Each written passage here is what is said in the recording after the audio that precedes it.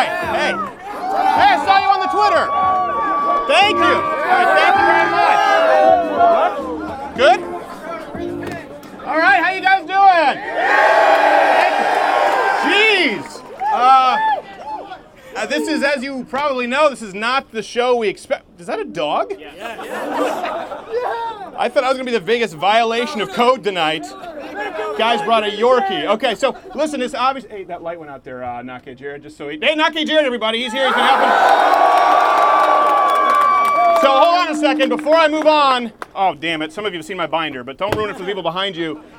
This is our first time doing a Change My Mind live broadcast. Anyone know the topic of tonight? It's a new topic. We've never done this before. Nake Jared, can we unravel this and show it to the crowd before we get it on the table? All right, let's get out and show it to the crowd. Of course, anyone is welcome. It is so... Jared, show these people. Socialism is evil.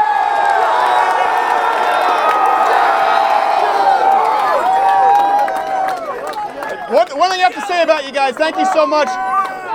This is not the show we planned on doing.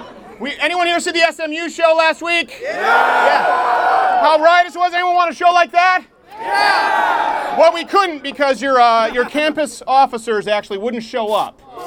So hold on a second. There's one who did show up today. There's one who showed up. Let's give it up for Officer Sillerson. One who showed up.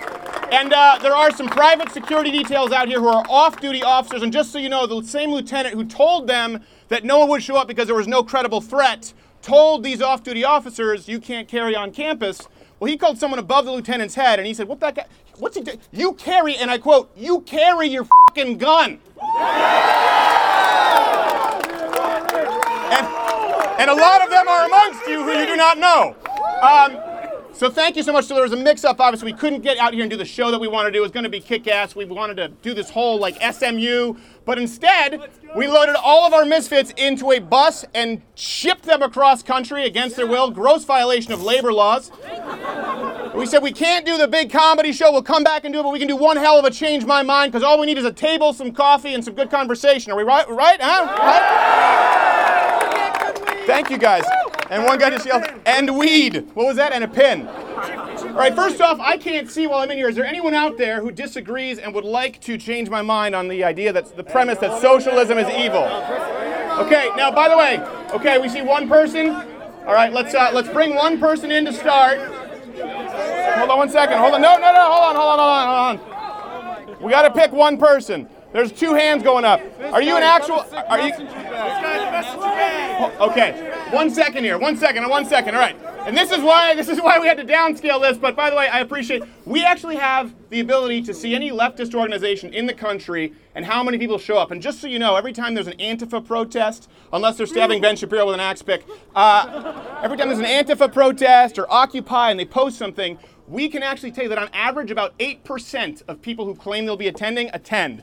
Whereas here, this is the last minute, there was a cancellation. We said, hey guys, we're going to be in the quad. And I think it's actually 2 to 3 times the number of people who said they were coming. So you guys actually show up.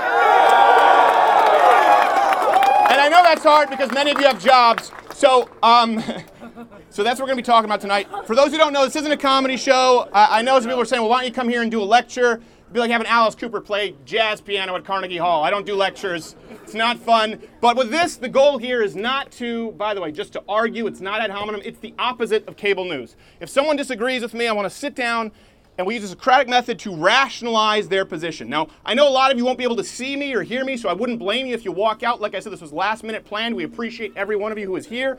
But I would love to sit down with someone who disagrees with me. And everyone here, by the way, I know how high energy you are, but make sure you give respect to anyone who sits down and disagrees and give them the chance to make their argument. So hopefully we can be productive. Nake Jared, who do we want? Who do we want to grab? Who's grabbing who? Messenger bag. All right, people keep saying messenger bag. So Mr. Messenger Bag, hold on 1 second, come on out. 1 second, come here, come toward me. We're going to have someone pat you down real quick. You got one person who can pat him down? Nake Jared, there you go. I fulfilled my legal obligations. All right, listen, what's your name, sir? Ian, brass balls, come sit down, appreciate it. Give me a round of a hand. A round of a hand. I don't even know what that means. All right. Come to Nepal. What was that? Come to Nepal. Actually, by the way, because I know many of you here are still reeling from your rejections from Northwestern. Don't insult Urbana? Come on, that's asking a sparrow not to sing. Urbana-Champaign, as we call it, the gates of hell. You're like Detroit without the balls to follow through. All right, we're kidding, but DePaul actually has rescinded their decision, and we will be going to DePaul sometime next semester. And I'm kidding, Urbana's the best city in America. All right. So I believe, hopefully people can hear me, we're just going to sit down and go through this point by point to see where we find common ground. It's the first time we've ever broadcast it live. A lot of people say, well, we think maybe you edit it or hand-pick opponents. Hey, can someone actually grab some water here and give him a clothes bottle so that, he doesn't accuse us of pulling really nice mug. It is a really nice I mug. actually ordered mine like 4 weeks ago. Wait, you ordered one? Yeah. Wait, that means you're a fan. You can't come up here. I mean, No. I still have thoughts. No, you still have thoughts? No, get out of here. We have to have someone who actually disagrees. You can't be a fan. Who here actually disagrees with me? I appreciate it, brother. Afterwards. It's not evil, though. It's not. It is evil. This guy seems to be really eager. Or this guy in the orange. All right. Okay, well, let's bring out the guy in the orange. Sorry. Hey, there's not even enough leftists here to debate. I know. Well, listen, we didn't plan on this. We have no idea. We usually just show up and do it, and people want us to get out. What's your name, sir? Alex, are you old enough? Do you go here? No, I go to Urbana High School. Oh, Alex, we can't do. Hold on a second. If I do this with a high school student, next thing that's going to happen is they're going to Laura Ingram me and say that I mocked someone who's not of age. Are you 18? No. Your parents have to give you permission. I can't actually film you. I appreciate it, Alex. I'm sorry. This guy, come on, let's bring this guy up here. I'm so sorry. This is the process. We don't want to break the law, because we only have one officer who showed up, because that's all you need for a crowd like this. All right, what is your name, sir? Yusuf, nice to meet you. Stephen. So I believe, let me explain my position. I believe that socialism is fundamentally evil. And I have this here. We usually don't reference this, but it's sources in case someone wants to look at them afterward, but I won't use it. It's not fair for me to use them. So I believe socialism is evil. Right. You disagree. I would love to hear you change my mind.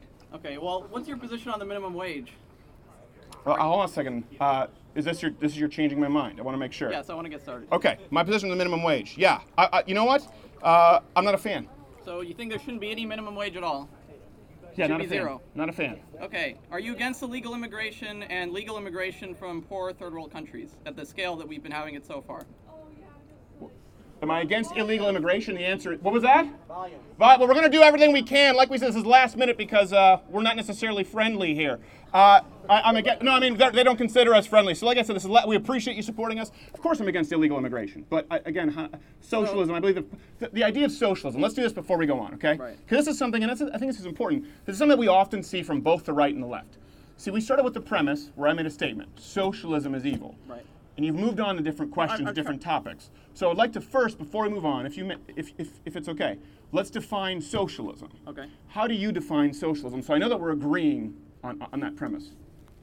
Socialism is a system in which the state redistributes wealth from what it would be under a pure capitalist system. Okay, I think we agree on that. Okay, and then I think it's important to but don't boo. This is just an actual discussion. I might be wrong here. And what do you think I mean by evil, or what would we both agree the definition of evil is? Harmful to society.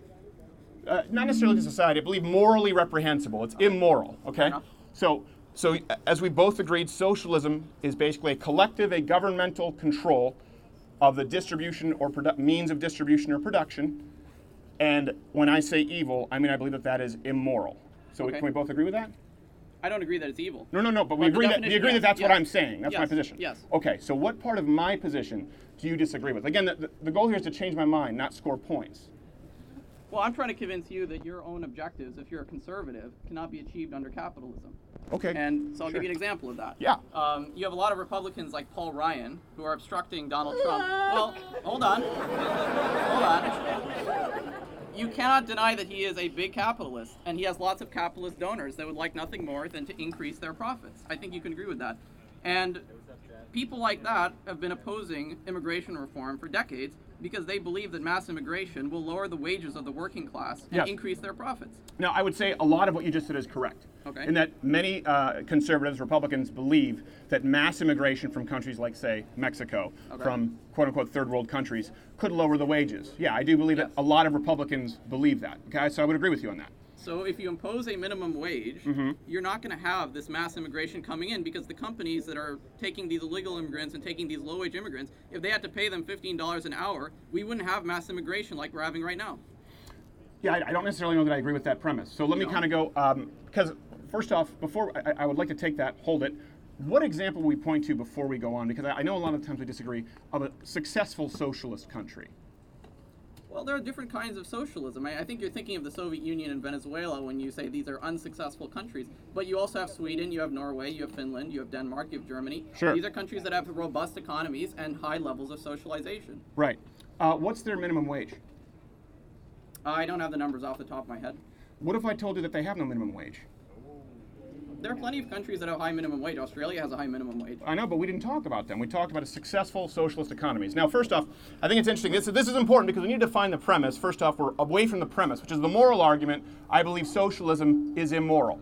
The redistribution of something that you have not earned, I believe, is fundamentally immoral. I believe that's theft. Are you an anarchist? Hold on a second. Then we'll go in. So now we moved on from that to the pragmatic. And no, I'm not an anarchist.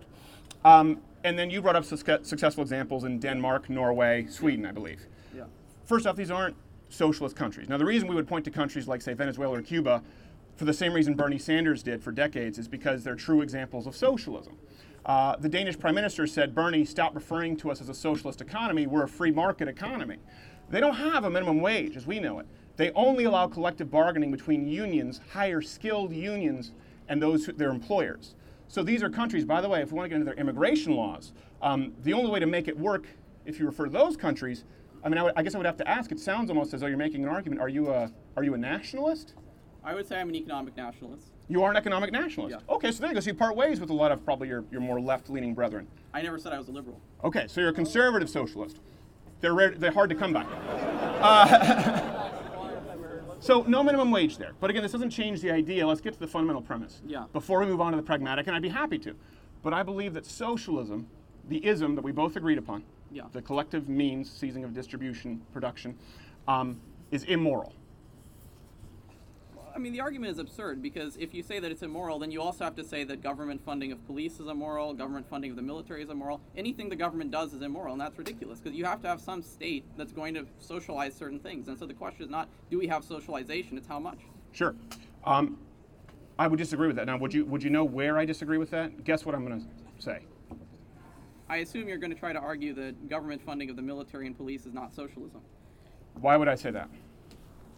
Well, because if you don't argue that, then you're going to have to give some ground on socialism. No, absolutely. I think you're right. If I have to concede that police force, as he's saying, police force, military, roads is socialism, the same as healthcare, education, and I'm assuming that's why you're referring to Denmark and Sweden. They're not socialist economies, but they have more of a social safety net. That's kind of what you're talking about, right? Yeah, they're social democracies. They're market economies with higher emphasis on a social safety net. That's how they describe it. That's what a social democracy is. So okay, we agree on the term. Let's go with social democracy. I just want to make sure we don't get confused like democratic socialism as though that changes anything.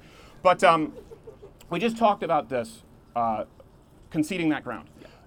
I don't believe that the military and the police force would be the same as socialized healthcare school. Why not? Sorry, because we only have one microphone. We had to do a late setup. I appreciate you working with me. Well, I mean... Why not? Why not was your question. Our definition was that... So why not? Yeah. Okay, so I want to make sure you don't... why not? Because there's a difference between a public good and a commodity. Can you explain to me the difference between public goods and a commodity? Well, in economics, a public good is a good that is, I believe, non-excludable and non-rivalrous. So... Exactly. Yeah. So that would include things like the police, the military. You'd be hard-pressed to even find hardcore libertarians to say that we don't need those. Okay. So there's a big difference. There's a fundamental difference between that and something like healthcare or school. It's still or it goes to free internet, as Sven Computer talked about in Germany now. High-speed internet is a right. The second you declare any commodity to be a right or to be a fundamental role of government, that means the government can now remove that right depending on who's in power, and that's the problem. That's why I think it's fundamentally immoral for someone to take something they haven't earned, regardless of who's in power. I think it's immoral for Donald Trump's administration to take it from you, just as you probably think it's immoral for Barack Obama's administration to take it from me. So the difference there would be, first, public goods versus commodity. And I think that's an important distinction for everyone here to make, because it's a common argument we hear from the left. If you support any role of government at all, that means that this is socialism. But it's not according to the definition that we agreed upon.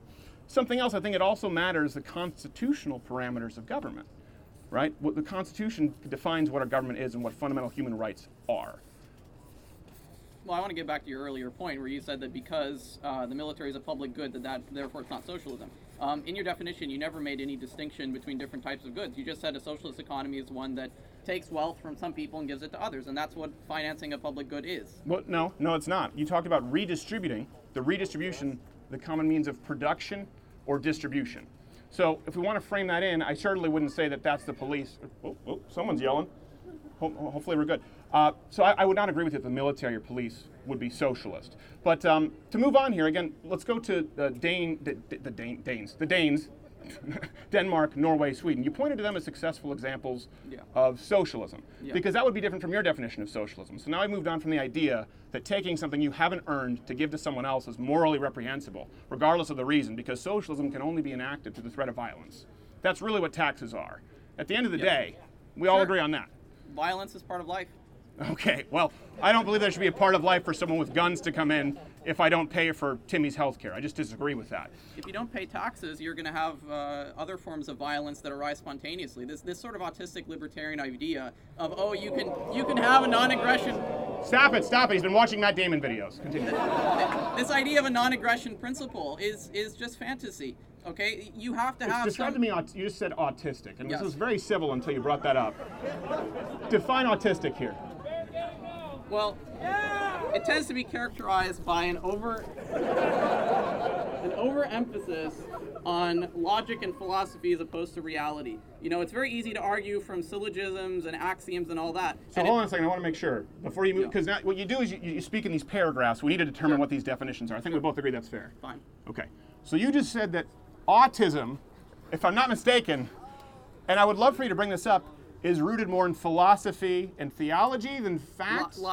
Than logic or reason? Logic, syllogisms, that sort of thing.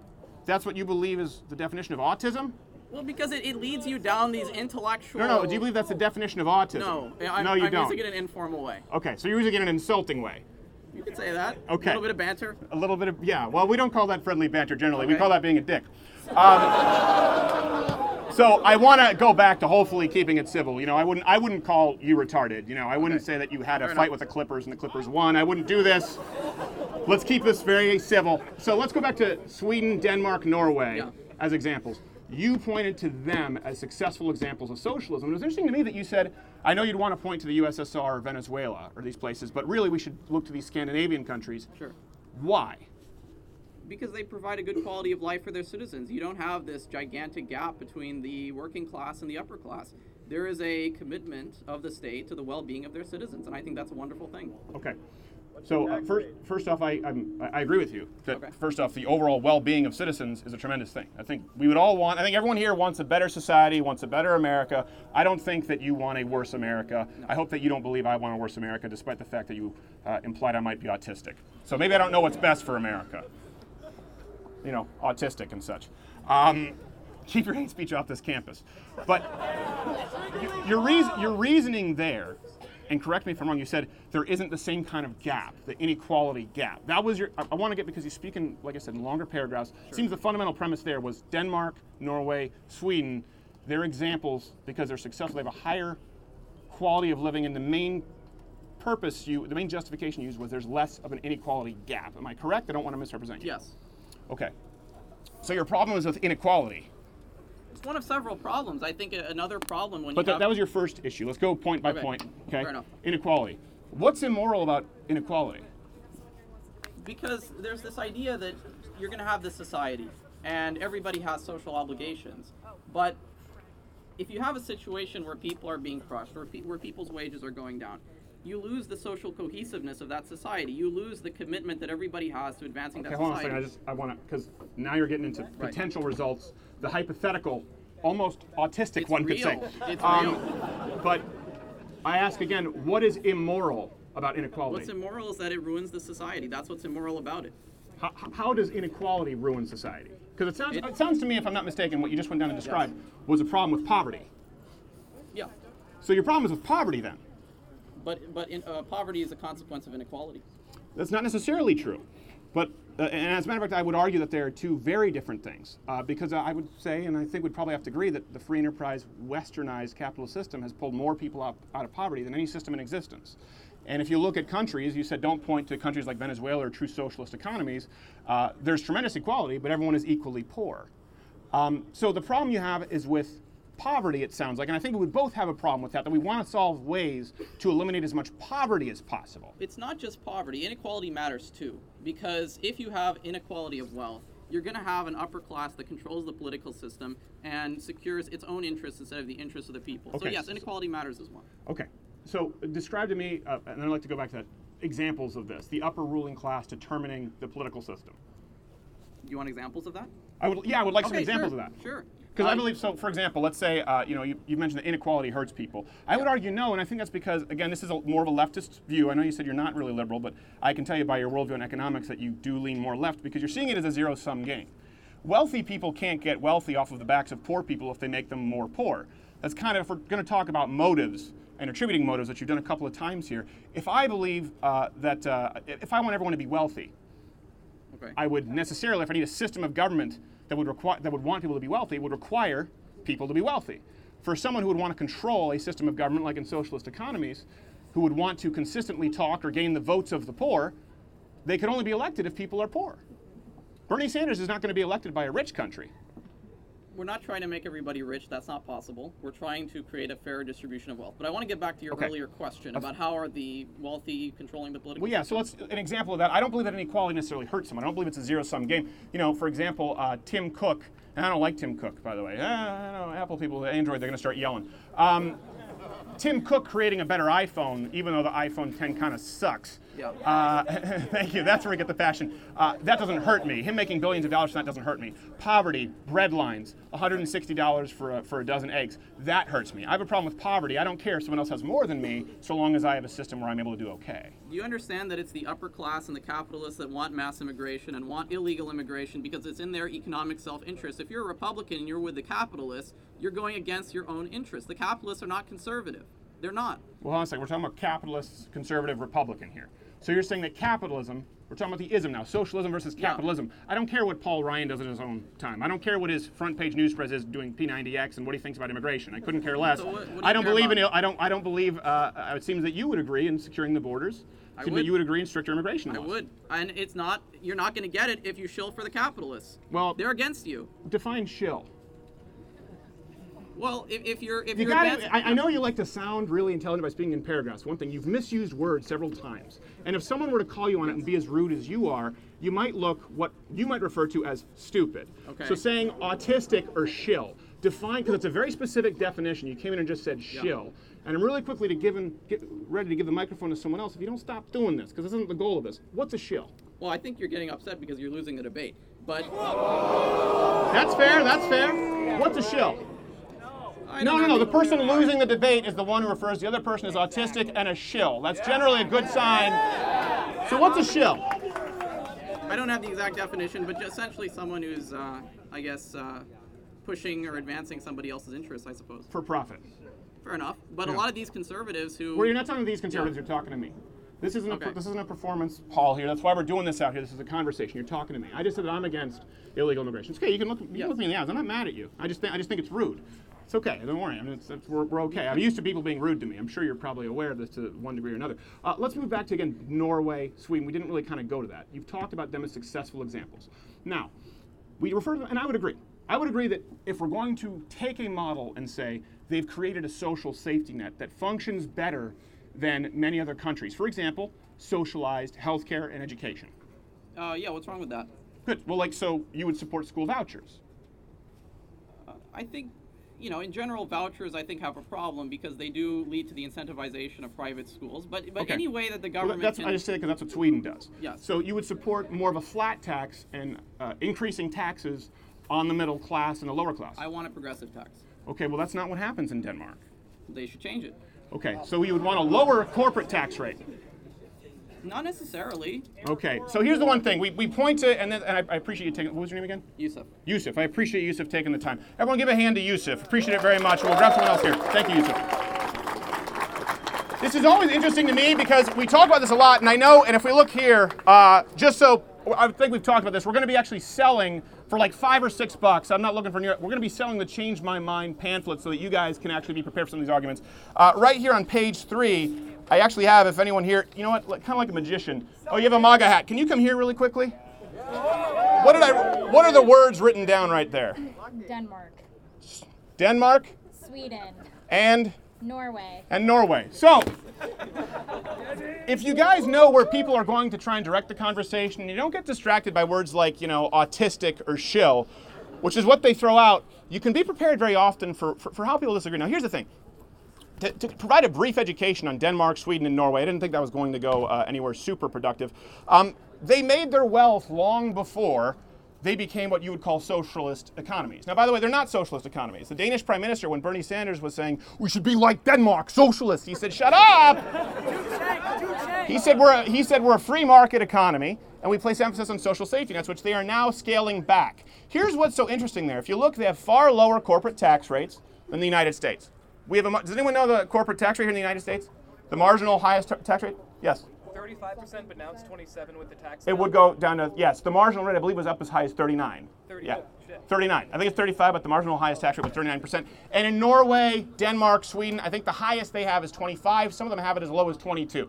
So a good 10 points lower. So they have corporate taxes low.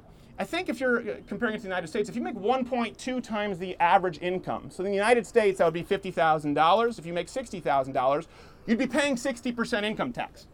So what they do is they understand that they can't stifle businesses, so they have lower corporate tax rates than the United States. Doesn't sound very socialist, and they have increased taxes on the middle and lower classes. They pay more tax. Everyone pays something. By the way, super strict, well, it's changing, but at one point, super strict immigration laws. Not everyone gets to take part in the social safety net if you haven't paid in. And again, these are people who have the population about the size of Ohio or Michigan. So to compare an entirely homogenous population to a country of 300-something million people. By the way, I'm against illegal immigration, but the big difference between us and Denmark and Norway and Sweden is we're not a people, we are a country of ideals. And if you're willing to come in and make a go of it, we're going to provide you with equal opportunity, not ensure equal outcome. That's the difference that requires a racial national identity and a constitutional republic. So ironically, socialism almost invariably tends to be racist. To a certain degree, which is funny when we say national socialism, democratic socialism. Sounds like an Nazi theft is theft. If you're taking if it's ill-gotten gain, something you haven't earned, theft is theft. Something else I also find very interesting, and I'll just talk about this. I just wanted to bring this up so you could see that these are things you can prepare for. These are very common arguments. Very interesting. If we take that kind of cultural social fabric of Denmark, Norway, Sweden, so take them. They do have a higher standard of living on average than the average American. But if you take the Danes who are in America, if you take Swedish Americans, if you take Norwegian Americans, they actually have on average a 55% higher standard of living index than the Swedes in Sweden. So it's because they've brought a culture with them. Again, if you look at the very storied culture of hard work ethics, of personal accountability, of shame, they do better there, and they do far better in the United States than even in their homeland. So you get people who have that work ethic, who have that kind of cultural fabric, who have that history, and you give them a free enterprise system, my God, watch them bloom. But I appreciate, I forgot his name, Yusuf. Thank you very much. Does anyone else want to disagree? Yeah, Yusuf. Yes, all right. I see balls of steel. Thank you, Yusuf. And by the way, I do mean Yusuf does have balls of steel to sit down and do this. I have a tremendous amount of respect for anyone who enters the arena. Yeah. I hear some people yell. I don't want to yell anyone down. Like I said, this is not the show that we wanted to do. We'll bring that back through. We've never done this. Usually Change My Mind is sitting down with a couple of people, not a few hundred people out there on a quad with a "Don't Tread on Me" flag. Looks like the Patriot. He's going to be hitting someone with a tomahawk. Yes, Pink Floyd shirt, I guess. You have your hand up. Now, you're not a fan, correct? Well, I just wanted to, I am. No, we can't do that. We got to have people who disagree. I appreciate it. Yes. I can't see. Could you pat him down? Hold on, let Nake Jared pat you down, Mr. Illinois. It's not gay, so it's okay. It's okay. Thank you. I love you too. Like I said, I'm really thank you guys so much for hanging out. We appreciate it. I know it's not what we planned to do. Cheap pin. Someone, I don't know what this is, but I know someone's going to complain about it, so I'll have to look at it later. I can't wear a pin. I can. Someone hands me a pin, like wear it. It's like I can put it on and anthrax. I have no idea. What's your name, sir? I'm Drew. Drew, nice to meet you, Drew. Appreciate it. So again, like I said, I believe that socialism, socialism is fundamentally evil, immoral. And if you disagree with me and you think you can change my mind, I'm open. Just to elaborate just a little bit on like evil, like what you mean by evil. I mean immoral. Immoral. Okay. Well, I wrote a paper on this a couple years ago, and I mean I'm not an expert by any means, but why'd you bring up the paper? What? Oh, okay. All right. I'm kind of an expert. Okay. But I think that based on like research from like past countries, that capitalism is great when a country is trying to get back on its feet. But I think once you kind of, I don't want to say peak as a country, but economically, once you kind of reach that stability and like you feel like your economy is thriving, I think then there should be a shift towards socialism, but not, I don't think a full-blown like socialist reform by any means. But I think like I would. So how would you define socialism? Because I wouldn't go full-blown, so I want to make sure we know what we're agreeing on. I mean, it in a sense is a redistribution of wealth, but not to the extent of communism. So here, well, sorry, my right, your left. Here's anarchy, here's communism, here's free enterprise, here'd be socialism, and here'd be kind of the middle. Yeah. Okay. We agree. Like, I just want to make sure. Exactly. Yeah. Okay. Because like a utopian capitalist economy is anarchy. Okay. Utopian socialist country is communist. So I'm not as far as the communist. Although side. I think both of us could probably. I have no idea what. I know now they're teaching in school anarcho-communism. Have you heard of this? It seems redundant, doesn't it? Yeah. I know. People told me I was the idiot because I was like, that doesn't make sense. Yeah, that's totally stupid. Look, we found common ground. Yeah. It's very rare nowadays. Yeah, I did a video. There, look, common ground. And by the way, you seem very friendly. I appreciate you being respectful. So again, this is one thing that I find pretty common with the change my mind. And I think this is important because we have changed quite a few minds with the segment. A lot of people have come back and said, hey, you know what, I didn't think about this before, or I hadn't looked at it from that angle before. The premise and addressing the premise is important. If someone fundamentally, and that's why it's framed this way, believes that something is evil or immoral, if you don't get them off of that, you have almost, if I can't convince the mother, I have no hope of convincing the child. Miracle on 34th Street, anyone know? No? All right. So, because they're doomed to a life of fear, dominated by doubt. Anyways, movie quotes, I could go on all night. Sorry, this is very rude of me. The point is that if you don't change my mind on the idea that it's immoral, because you said, I think once a country establishes itself, then they can kind of shift towards socialism, but not full-blown socialism. So, let me, I guess, frame it this way. I believe it's immoral to take something that you haven't earned. Okay. Theft is the felonious taking of something that is not rightfully yours. Yeah. Okay, we would agree on that. I agree, yeah. Okay, so taking something that isn't yours is immoral. I believe socialism is immoral because it's theft. Now, how does that change if an economy is more stable or less stable if it's theft? Exactly. I get where you're coming from with that. I think the money that's being redistributed is going towards things that everybody can use. Because I honestly, like, this is coming from, I'm very left on this issue. Not very, but I'm pretty left on this issue. And I think welfare is very abused, but I think it is needed to some extent. And I think that, that goes hand in hand. Like a battered housewife who won't leave her husband, like, okay, I'll make the roast. Okay, well, yeah, all right, yeah. It's abused, but it's needed. That sounds pretty, you would understand how that sounds pretty dark. People take advantage of it. I would agree with you. But I think some people do need it. I've met, like, people that do need it. But I think there's, I'm getting off track here, but No, that's okay. Can I address this? Because you said some people do need it, and I don't disagree with you that there are people in this country who could use a leg up. Exactly. So people, I would actually even go, let's remove the people who abuse welfare because we agree. Look, common ground. I wish it was that easy. Yeah, I know, but I'm saying let's remove that from the argument because we already agree, right? Exactly. Let's talk about the people who would actually, let's say, legitimately need welfare. Yeah, okay, so people we would both agree on. Yeah. I'm glad this is actually this is a productive discussion. Where you don't call me a retard. Again, let's take this as an example. You said because they really need it. Mm-hmm. So let's say let's use an example of something I think people could all agree on. The kids with cleft palates could probably use the $20 in my pocket far more than I can, right? Exactly, yeah. And there are charities that provide fixes to this. Exactly. So if you were to punch me in the face repeatedly, go bam, bam, bagel on me and headbutt me and take my $20, and give it to a charity that helps kids with cleft palates, would that be moral? Would it change the fact that you Bam Bam Bigelow'd me and took my money? No, that wouldn't. But I mean, the process is much different than punching somebody in the face in socialism. But Not all that different. Well, yeah, I understand where you're coming from totally. That definitely makes sense. I think. So if we agree that something is immoral, and it seems that we both agree theft is immoral, Yeah, I agree. it doesn't change regardless of the need. Yeah. So it comes down to, really, you'd have to present the argument, to change my mind here, how socialism, how the redistribution, I see it as theft, is in fact moral. Because it seems like we're both agreeing that it's not really moral. Yeah. I definitely get where you're coming from. I'm glad you're, kind of changing my mind in a sense. Hey! Drew, was it? Yes. Thank you, Drew. Look at that. I want to keep talking. This is great. Now, by the way, you're changing my mind because now I realize that far leftists who write papers on socialists aren't dicks. Hey!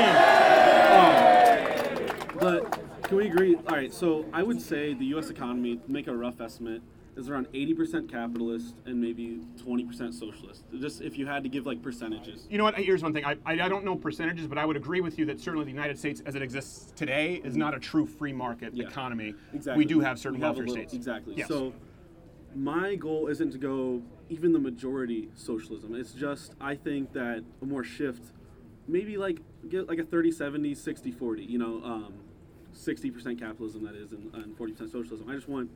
I don't want a full-on socialist. I just want a little bit, a little bit more, like more like taxing, more redistribution. It's not a full. I'm not fully like socialist reform. Like let's overthrow any sort of. So let's reduce kind of the comparison. It sounds to me like, let's say instead of punching me, you pickpocketed me. Yeah. I wasn't looking, so you didn't hurt me, but you still took the $20 and gave it to the kid with cleft palates. That's the example of 60-40 versus 80-20. Yeah. Is that any more moral because you think it might be better, pragmatically speaking? No, I agree with you on that point. Have you heard? There's a. I want to say it was I guess we agree that socialism is immoral. The idea of socialism seems like we agree on that as we define it. Yes. Okay. Yes. Well, I appreciate that. And if you want now, see, look, we agreed on something. You said maybe I'll concede this territory, and now I would like to give you an opportunity, since you're well-spoken and very respectful, to go to the pragmatic. I think that's also an important component. It doesn't change the premise, but I would love to give you an opportunity because I think you can probably articulate it well. So I think the hard part about socialism also is you're always going to have an asshole dictator that's going to take over and try to make it communist because he wants it all. Like Bernie and Jane Sanders. But oh, that gets an ooh. Shut up. But there have been cases where they have worked, but it's on a very small scale. So like we're talking small communities. Everybody knows each other. Like a lot of people don't feel bad, stealing from the poor guy if you don't know him. But like if you know like the neighborhood like drunk, that was just like a. I don't understand. That was bad.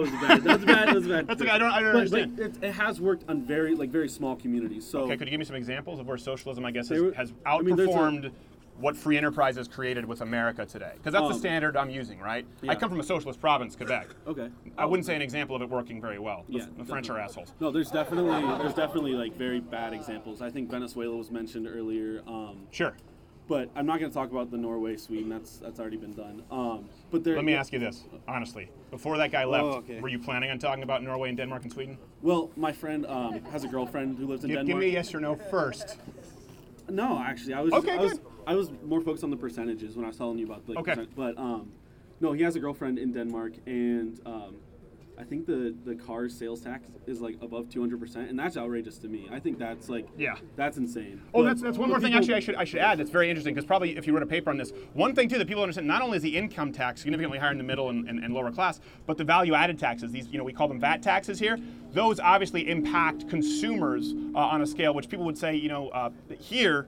In the United States, Bernie Sanders, Hillary Clinton, they're very much against value-added taxes because they negatively affect consumers in the middle class more than the billionaires because how many yachts can you buy? Yeah. That's a huge component to the centralized economy in Denmark. Mm-hmm. Well, I think... So I'm glad you brought it up. It's interesting, Well, I have first-hand experience with this, and I know that I think they have one car for their whole family, which is like not heard of in America. But it encourages public transportation more. It encourages more, I think, more green. which we're not going to talk. That's hold on a second. You're using the word encourage because you're a very nice man. Yeah. If someone can't afford even a piece of shit car because of a 200% tax, encouraged to ride the subway is a little bit of 80% of campus, pretty much. I mean, we all ride the bus here. That's because you're all poor and don't work jobs yet. Exactly.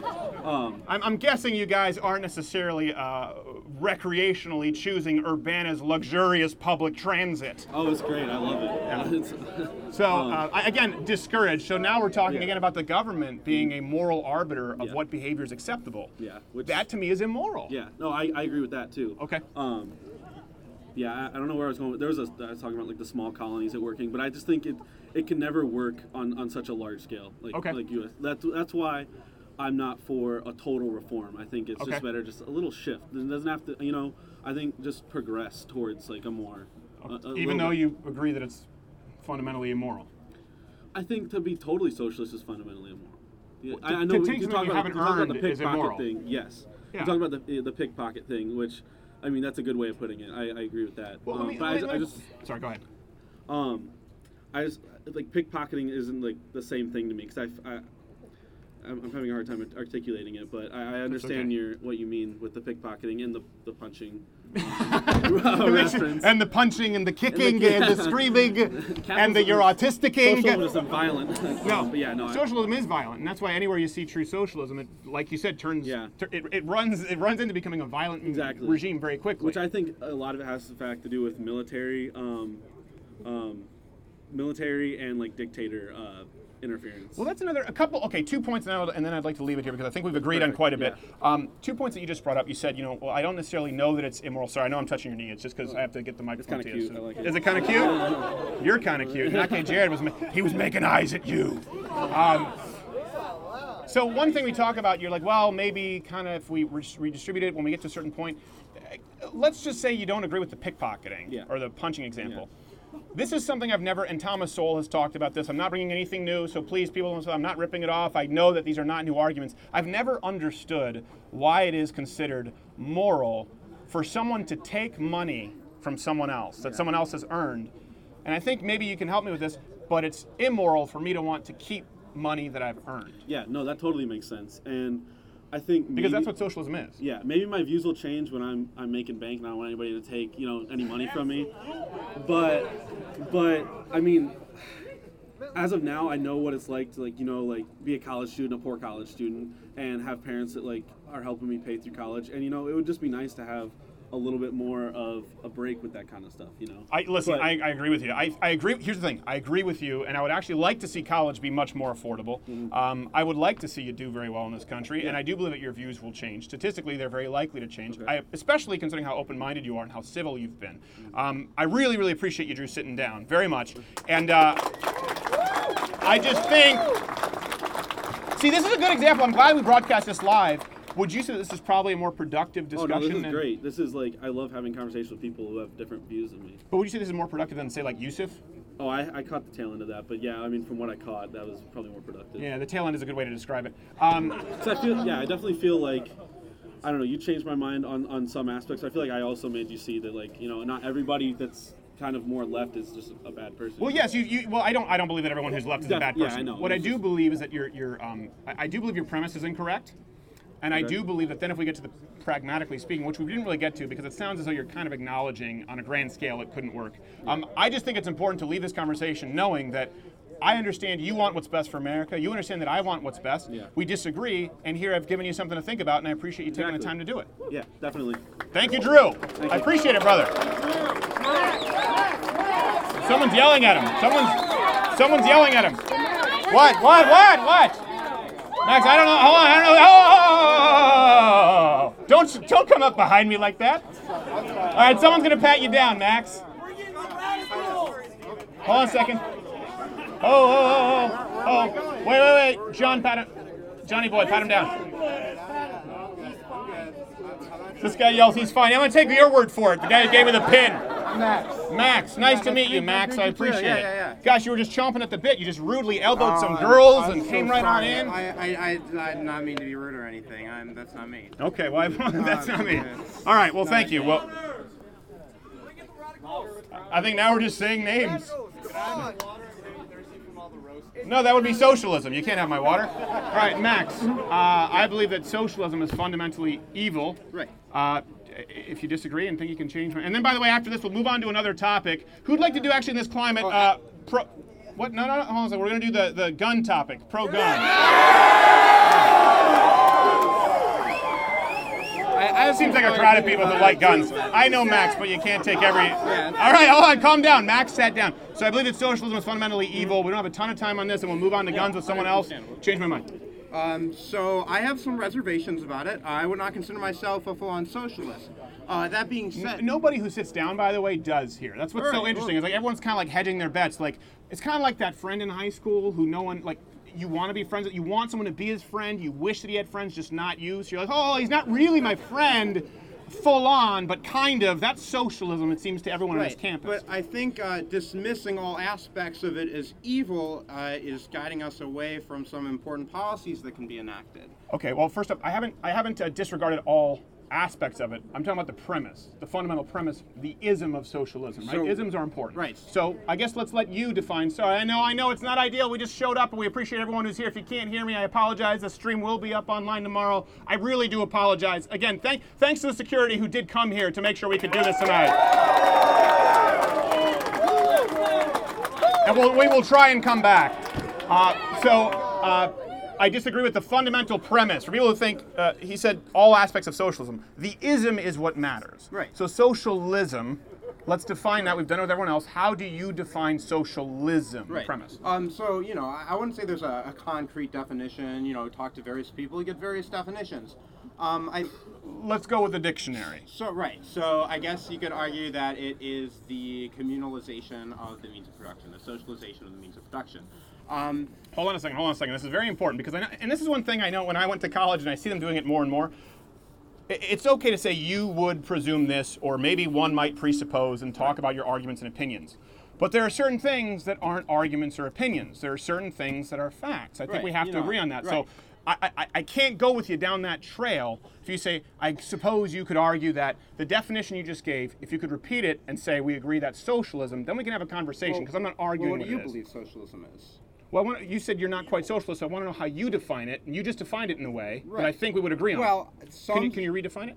Okay, sure. I believe that socialist-leaning policies are ones that attempt to socialize means of wealth.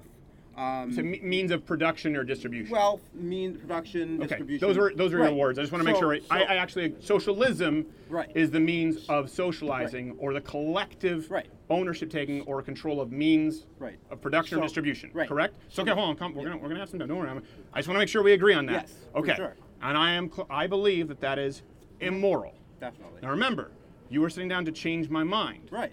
So that's the premise. That's not all the tenets. Okay, that's the ism. We agree on the ism. I believe it's immoral. Definitely. Okay, go ahead. So what I wanted to say is that I think that blanketing these statements that socialism is evil is driving our society away from a couple of beneficial policies. One of them, I believe, is guaranteed basic income, which is an economic system that's been proposed by capitalists, by socialists. Basically, what it would do is it would change the welfare state as we know it, where everybody would be guaranteed a certain amount of income. This would be around the poverty level. So be guaranteeing everybody, like shelter, food, clothing. However, it would create an incentive for free market enterprise. At the same time, it create an incentive to work, an incentive for people to get out and profit. I don't think he was yelling at you. I think he's just drunk on a Thursday.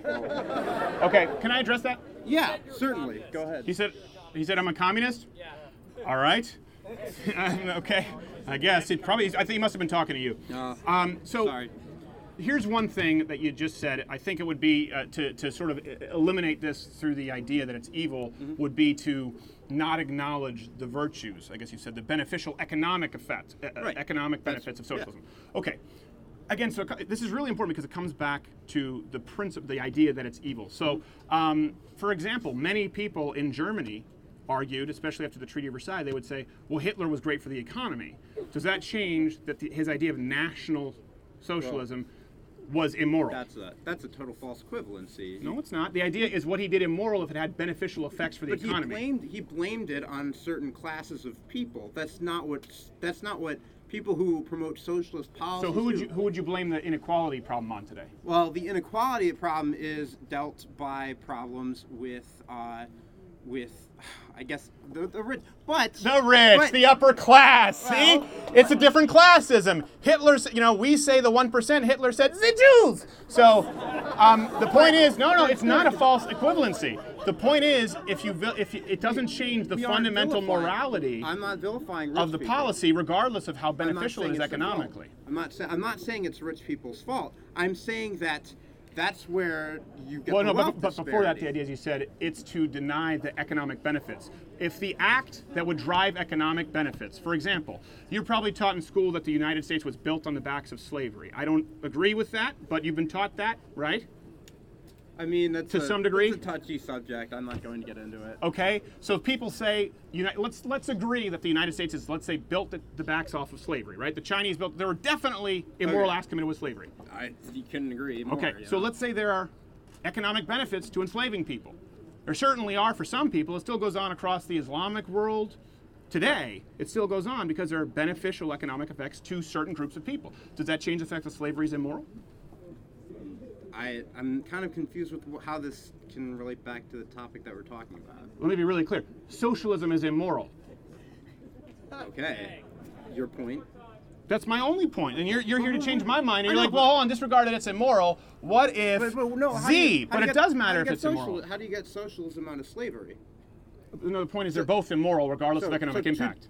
But The idea, the benefit of something doesn't change its inherent morality. We used this example before. If I can steal money and I can use it to go get hookers and blow, or I can steal money and I can give it to Bono's charity, which actually is a horrible example because Bono's charity gives less than 1% to charity. That's not what I'm advocating. But it is. That's what socialism is. Well, I'm advocating for universal basic income, which is a socialist policy. How do you provide it? Well, you provide it by taxes. How do you get taxes? Tax people's income. How do you do that? The IRS. What if I don't want to pay income taxes for universal income? I mean, you go to jail. You have to pay taxes. It's a fact. And that is? What do you want me to say to that? That is the forceful taking of something that you have not earned. That's the definition of theft. You've just described theft. But surely there. I mean, you talked about this with someone earlier. There are necessary goods that need to be provided via taxes that wouldn't be provided because of a free rider problem. In this case, you can link that back to the universal basic income. It provides goods that some people can't afford normally. Again, we're going back. I think you're jumping around here, and I think we're about out of time. We're going to do the gun argument, because if I say that socialism is evil, and you grant that, well, maybe it is, but some people really need that theft to occur. That's not what I'm saying. Well, that is what you're saying, No. because you haven't. So you don't believe that threatening someone with jail if they don't pay additional taxes It's not additional to take their money. It's not additional taxes. It's overhauling the welfare state system that we have in the status quo. Okay. So how much is enough? Wealthy people in America today pay about half. What's the number? What's the moral number? The moral number of a percentage that they should pay? Well, I think it's important to audit where our money's going first and then evaluate how much it would cost for a universal basic income. After that, you talk to the economists and you decide what would be an appropriate income tax level to provide for a universal basic income. Yeah. So, I mean, I'm not an economist. You don't have those numbers? I'm not an economist, so I don't. Yeah, no, I haven't heard of any legitimate economist who's argued that it would work. But what was your name again? I'm Max. Max, I appreciate it, Max, because again, we both agree on the premise. You haven't changed my mind as to the fundamentalism of socialism. Thank you, Max. I appreciate it. We can give the floor to someone else. Thank you. You know what, Naki, Jared, let's change this to the firearm argument. The pro-gun changed my mind. We have that, right? Bring in the radicals. We have that banner? Yeah. I don't know who the radicals are. Are there radicals here? Hold on one second. We are going to change. What was that? Okay, hold on. I got to buy Naki Jared 3 minutes. So we're going to go with the next topic. I'm sure you've seen this before. Who here is pro-Second Amendment?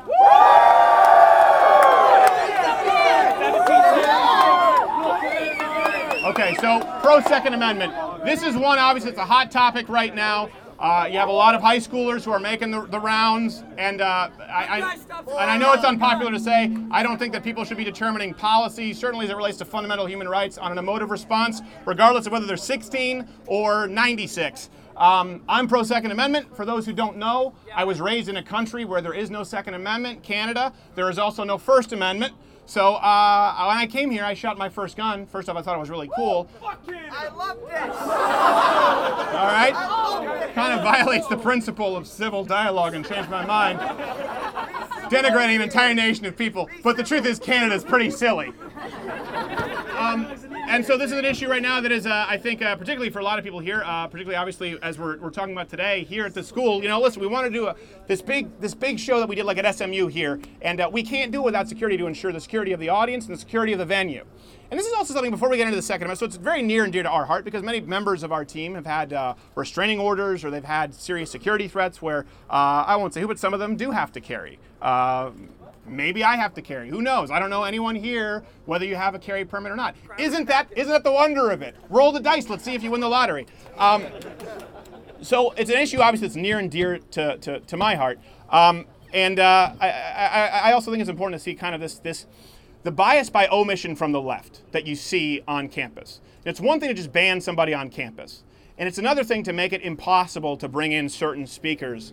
It's another thing to make it impossible for people to come in and do what they've planned to do.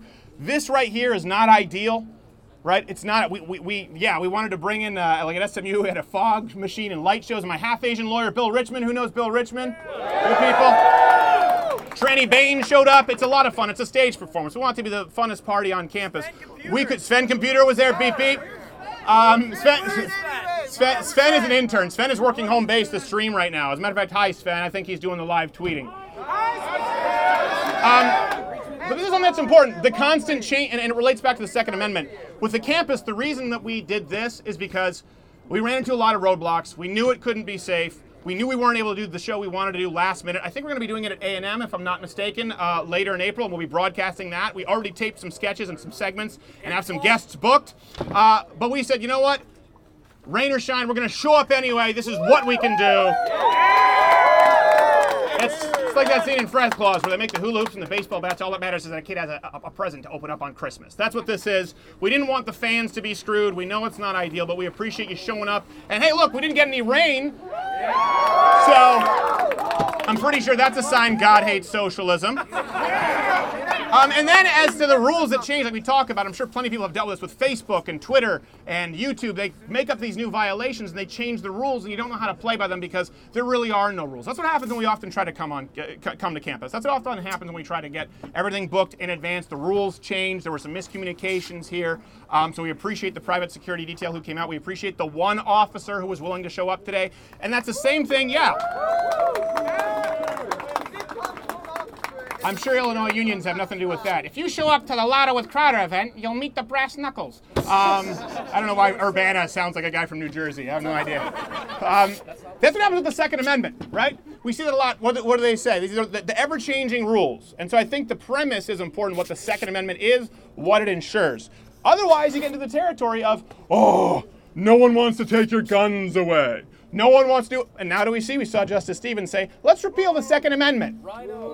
I know, and everyone tried to blame, like, yeah, that's a conservative thing because he has an R next to his name. How many people here don't care if someone has an R next to their name? It comes down to what your principles are. Not being imprisoned? What? Oh, shall not be infringed. Yeah, I appreciate it. Thanks for yelling out. I can't really hear you guys that well, so if I ignore some of your yells, I did hear Canada sucks. That one was loud and clear. I think they heard you in Nova Scotia. So I think it's important. This is why we go back to the fundamental issue. As we talked about earlier, I appreciate you. It's like nothing up my sleeves. You can see these notes here on, you know what, here, 1 second. You guys want to do an exercise before? I can't show this to all of you. But what's your name? What's your name? Debbie. Demi. Debbie. Debbie. Would you mind sitting down, Debbie, real quick? I know you're a fan real quick. So we're going to go to Second Amendment. Oh, shoot. Sorry, I just spilled water. Shoot, I got water all over myself. So this is what we have written down, as you can see here, kind of in red, while some of these are in black, are the claims that they might make. And can you do me a favor? These are arguments that are very commonly made by the left. So it doesn't take a genius. You just have to know the branch and then kind of the sticks that go off from the branch. Now, guess what? You don't get off the branch if they can't convince you that theft, that socialism is somehow moral. Sorry, are you cold? I know. I wish I had hand warmers. I'm freezing. That being said, we have these arguments. Oh, you do it? Yeah, hold on. So let's be careful. Let's just no, that's okay. Thank you. I appreciate it. You're in a T-shirt. You want to show that you do Gracie Jiu-Jitsu. I appreciate it. But what are you? Blue belt? Purple belt? Blue belt. Okay, good for you. Can you do me a favor, just so you guys can kind of see this? I don't think we've heard anything today. Debbie, Debbie, that we weren't already prepared for. And this is something that's a fundamental difference between the right and the left. It is very easy to prepare. Why? Why is it easy to prepare? Because they have the same arguments. Well, because what did I do? I looked at what your professors here on campus say. And by the way, it's the exact same when you go back to Marx, to Bernie Sanders, you go all the way to the media when they talk about democratic socialism, there's nothing new. Now, it doesn't mean that you shouldn't prepare yourself for every possibility, but all I have to do is look at what your professors say, and we heard that parroted today. So can you do me a favor here? Let's just read kind of this, like these claims so people can kind of see. We won't go through the rebuttals, but we'll just see the claims that we anticipated today. Sure. The top 0.1% have as much wealth as the bottom 90%, or any variant of that stat. This income inequality is outrageous and immoral. Now, of course, I wrote it as a more angry liberal. But we saw us run into that, the idea of inequality, that's more immoral than socialism. Well, guess what? We were prepared for that, and actually we even agreed with Drew that that's not fundamentally immoral. This one here, you saw socialist countries like Denmark, Sweden. I don't think we actually had the corporation argument here. Let's see what else we got. Okay, let's read this one. So what if it costs a lot? Universal health care is way better in other countries. You're reading it like Andy Kaufman reading The Great Gatsby. You're very enthusiastic. He's like, it is better in other countries. I appreciate it. We didn't hear someone bring that up, but we did hear people bring up the virtues of socialized health care.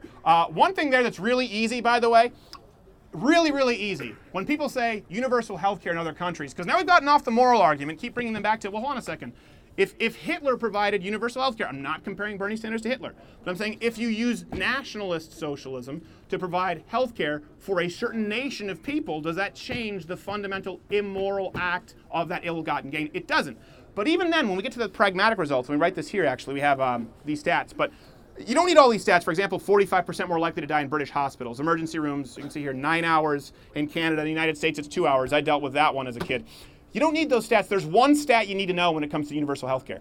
The only example that the left can point to of universal health care working better are subjective polling methods, where people are asked if they are satisfied with their level of health care. Well, it's just like with college kids here. If someone gave you a crappy 2002 Kia and you'd been riding the Champaign, Illinois bus for weeks, you would think that was awesome. If someone said, do you like your car? You'd probably say yes, right? Yeah.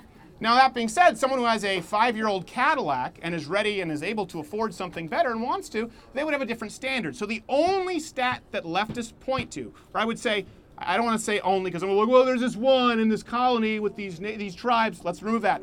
The main stat that's pointed to, and I would question your professors on this when they say universal health care works better in these other countries. Now we've gotten away from the moral argument. We've gotten away from the economic nationalism that you see in these countries. You're talking about subjective standards. Because objectively, longer wait times are not better. Objectively, higher mortality rates are not better. Objectively, your chances of dying from some kind of a serious illness or not getting care are not better. Objectively, the standards are not better. Subjectively, they're better. Be prepared for that and know that, because it's the most common argument I see, and I see so many conservatives going, well, I guess I didn't know that Cuba had better health care. Did you see that? And Michael Morsicco, for a perfect example, he claimed Cuba had better health care than the United States. Why? Because they thought it was better. They said, do you like your health care more? And they said, yes, we think it's better. But it's not. All right, do we need to, wait, don't unzip. Hold on, this is a family show. No, we're good. Okay, here's one that I think we ran into a few times. Can you read this claim right here? Sure. We already have many socialist policies in the U.S. Public roads, police, military. Do you want to abolish those as well? What's the harm of adding more? Free health care? Nothing up my sleeve. So see how many, I think all three arguments ran into that, right? Yeah. This is what we call really a false equivalency. Now, how does that work? How do you prepare yourself for it? And that's what we're going to be printing these booklets. Hopefully, any Mug Clubbers here, the more people who join Mug Club, the more we'll have time to print them out and money to do so. We're going to self-publish that. Again, it's a false equivalency. You need to know the difference between a public good, as we discussed, right, and a commodity. Once you define that, that's why it's so important to define your terms. What is socialism? What do I mean by evil? What is a public good? What is a commodity? What's the difference? When you get down to the definition, Andrew Breitbart was a man who actually coached me. I was just a stand-up comic. Thank you very much. Yeah, he was a great guy. Great guy. I'm talking about Breitbart the man, not the trademark, just the man. I knew him personally. He was a tremendous guy. Can't say enough good things about him. And by the way, very flawed as well, as many great people are. You look at the story of Churchill. I would certainly say he's comparable in the war on new media.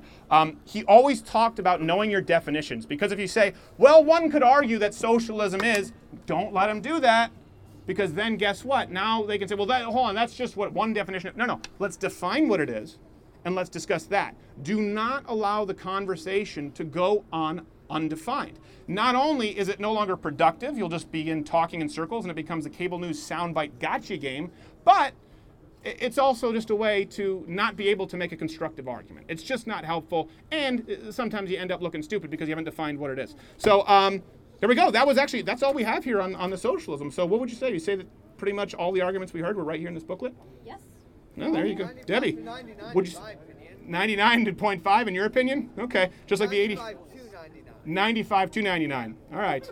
What do you like? It's like the Math 3 Roderick in the computer wore tennis shoes. You're like Sven computer. Beep, beep, boop, 95%. And by the way, we also have, as you can see, we have death rates here, all of these sources, which would be in the Change My Mind book when we release it. Debbie, did you have any question? We're going to move on to the Second Amendment thing, but I appreciate you watching my back there, and I appreciate you helping me out with this. Is there anything else you have to say? Are you good? Can you follow me on Twitter? I will follow you on Twitter. What is your Twitter? Debbie Bernal. Debbie At Bernal? Debbie Bernal. At Debbie Bernal. Everyone here, follow Debbie on Twitter. Debbie Bernal. Oh, and by the way, if I can ask you guys, everyone here has a smart device. The stream is live on YouTube and Facebook. If everyone here could take out your smartphone and make sure to tweet out the hashtag Change My Mind and Crowder Illinois Takeover, which was not self-titled, but I think it's pretty, I'll go with it. I appreciate it. You can take a selfie. Yes, Debbie, because you assisted so well. Thank you. So everyone follow Debbie and everyone retweet the stream. You guys are fantastic. Spell Bernard. Bernal. B-E-R-N-A-L. B-E-R-N-A-L. Debbie Bernal. Okay, no creepy. No one Anthony Weiner that. I can see already people lifting their jacket, taking the Space Odyssey angle. Sick puppies, all of you. All right, so I am pro Second Amendment. This is a hot button issue today. I guess we don't really need this. The socialism is evil. I'm pro Second Amendment. Hold on one second. Let's not get Jared or someone. We need someone just to give him a check.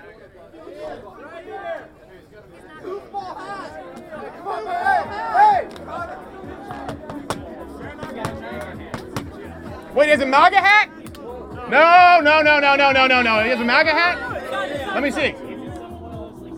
Make data great again. Okay, Silicon Valley fan. All right, let's go. Bring him on. What's your name, sir? Karthik? Karthik? Sit down, Karthik. Nice to meet you. Everyone give a hand for Karthik sitting down having a discussion. Nope, you don't get to take the microphone. Sorry. He is, wow, that's very college student of you. My microphone. But you didn't earn it. Mine. I'm kidding. Okay, I am pro Second Amendment. I support the Second Amendment wholeheartedly. It seems to me that you disagree. If you do, I'm willing to hear your arguments and have my mind changed. Sure. So I just want to clarify. I don't necessarily disagree with the Second Amendment itself. You don't disagree. Yeah, you don't disagree with the Second Amendment itself. I disagree with certain implementations of gun policy itself. Okay. Well, hold on a second. No, it doesn't. It doesn't work. Okay. It doesn't work if we say, well, first off, what do we agree on the Second Amendment to mean? And this is something that we see a lot. You see a lot when people come up and they're a little bit more confident. And then people see some discussions kind of unravel the way they did, and they go, well, I'm not really a socialist. I'm not really against the Second Amendment. I'm against gun policy implementation is what you've said now. Well, it doesn't work for me, but okay. Let's go along that trail. Sure. First off, what do you believe the Second Amendment to mean? I mean, I believe it's the right to bear arms, regardless of whatever type of gun it is. I know we're going to have you speak up, Karthik. Okay, sorry. You can yell at me. It's okay. Just don't call me autistic. Can you hear me? Yes. All right, so I believe that the Second Amendment is, it's the right to bear arms. So that can include any type of gun. Okay. Right? But I think from a policy standpoint, right? Can you guys hear him? No. Okay. Karthik, you have to speak up or we can't do this. Okay, so I believe that from a policy standpoint, we have to regulate certain types of guns or just certain types of situations to account for certain external. Karthik. Okay. You're very nice, but your voice is like white noise. Okay. We need to hear you. All right. And I'm not saying I don't want to give you the boot, but if they can't hear you, we can't have the conversation. Sure, okay. So I really believe that the gun. There we go. You starting to hear him? Yeah. Good. Okay. They're cheering you, Karthik. They're rooting for you over me. Go. Sound off like you got a pair. So I believe that there are certain situations where the government has to step in to account for certain externalities that might exist within, whether or not that's the economy or the society. So from a certain standpoint, I agree that we should, be very, well, I use the term lightly, but I believe we should be very liberal in terms of the type of guns we allow in the in the society. I just think that we have to place certain regulations to prevent certain situations. So I'll get into that, right? So. Well, hold on a second. What matters most is you said the Second Amendment is the right to bear arms. Yes. You said period. Yes. Okay. So what matters is also the why. Why? I mean, I believe that it's to prevent against like an oppressive government. Yes. Well, both internal and external threats. So we would both agree on that. Yeah. Okay, good. Because actually, they're often not teaching that in schools. So I appreciate that you actually acknowledge that okay, the Second Amendment is to protect ourselves from a tyrannical government. Historically, understand why that exists, and you said that should include. We should be very liberal, including most firearms. Yeah. And now you've said certain externalities. So that's the reason why is it's. And by the way, we would both have to agree. It's Amendment number 2 in our Constitution. It's a fundamental human right. Yeah, absolutely. Okay. So now I'd like you to go on with why and when we should strip people of their human rights. Sure. So, from my general understanding, there are 2 major problems with guns, and I don't think that mass shootings in general is. I mean, I think it's Can you guys hear Karthik? Okay. So I don't. Okay, so I. Karthik, I need you to speak up. Yeah. So I don't believe that mass shootings. I don't believe that mass shootings are the problem that we have to be looking at. Because when we look at gun violence, the problems that I see are gang violence and gun-related shootings related to suicide. Right. So these are the real problems that I think I see with gun deaths, gun violence right now. So I think these are the externalities that we have to try to account for. Now. So you mean, for example, you talk about gang violence. So externalities like crime. Yeah, sorry. Now you guys got him nervous. He's literally eating the mic. Jerks. Like crime. Right, absolutely. So we should outlaw crime. No, I agree. No, I think that we do need to. I think we need to attack this from a standpoint. Okay, hold on. So let's stop doing this. What changes would you make to the Second Amendment, or what do we need to do differently? Because I don't want to walk around in circles here, especially when people can hear you. Second Amendment right now gives me the right to keep and bear arms to protect myself against a tyrannical government or someone kicking in my door, or if all of the above. What problem do you have with it? So I think just as an addendum to the Second Amendment, right, and this is going to be very, very unpopular, right, but I think we need a gun registry. I think we need to keep a tally on who has guns. And hold on. I believe this because I think it can actually aid in law enforcement, right? You can actually create risk pools, so where gun violence is likely to occur based on, how many suicides have occurred in a certain area, right? Okay. So if you have a gun registry, you can actually tally that data, and you can create corresponding. I appreciate you taking the time, Karthik. That's where we're going to end this one. I appreciate it. Give it up for Karthik, everybody. It's hard to hear him. And the only reason I'm doing this is because there's no way. Hold on a second. Hands down. There's no way you can go wherever you want, or you can hang around for a bit. There's no way that my mind will be changed on this because we just talked about the Second Amendment. What it is, it's a fundamental human right to defend against a tyrannical government. And this is one thing that kind of happens with the left. It's a circular feedback loop. What's the solution? To give the government the ability to know exactly who has guns, when they have guns, where they have guns. Why? To empower the police force. Keep in mind. The left today, as we know them, of course, as today's social movement, these are the people who believe that police officers are offing black kids in record numbers just because of the melanin in their skin. So to say that we acknowledge that the Second Amendment is a fundamental human right to defend against a tyrannical government would fly in the face of the idea of a gun registry. And if you look at this, you look at the Australian buyback that people often point to, you look at what's happened in places where there are gun registries, yes, it is used directly to infringe upon people's human rights, which is the entire purpose of the Second Amendment in the first place. I just didn't want to continue down that trail. I know you guys couldn't hear him. I don't think it's a particularly convincing argument. The second I hear gun registry, I'm not on board. But yeah, this guy good to go?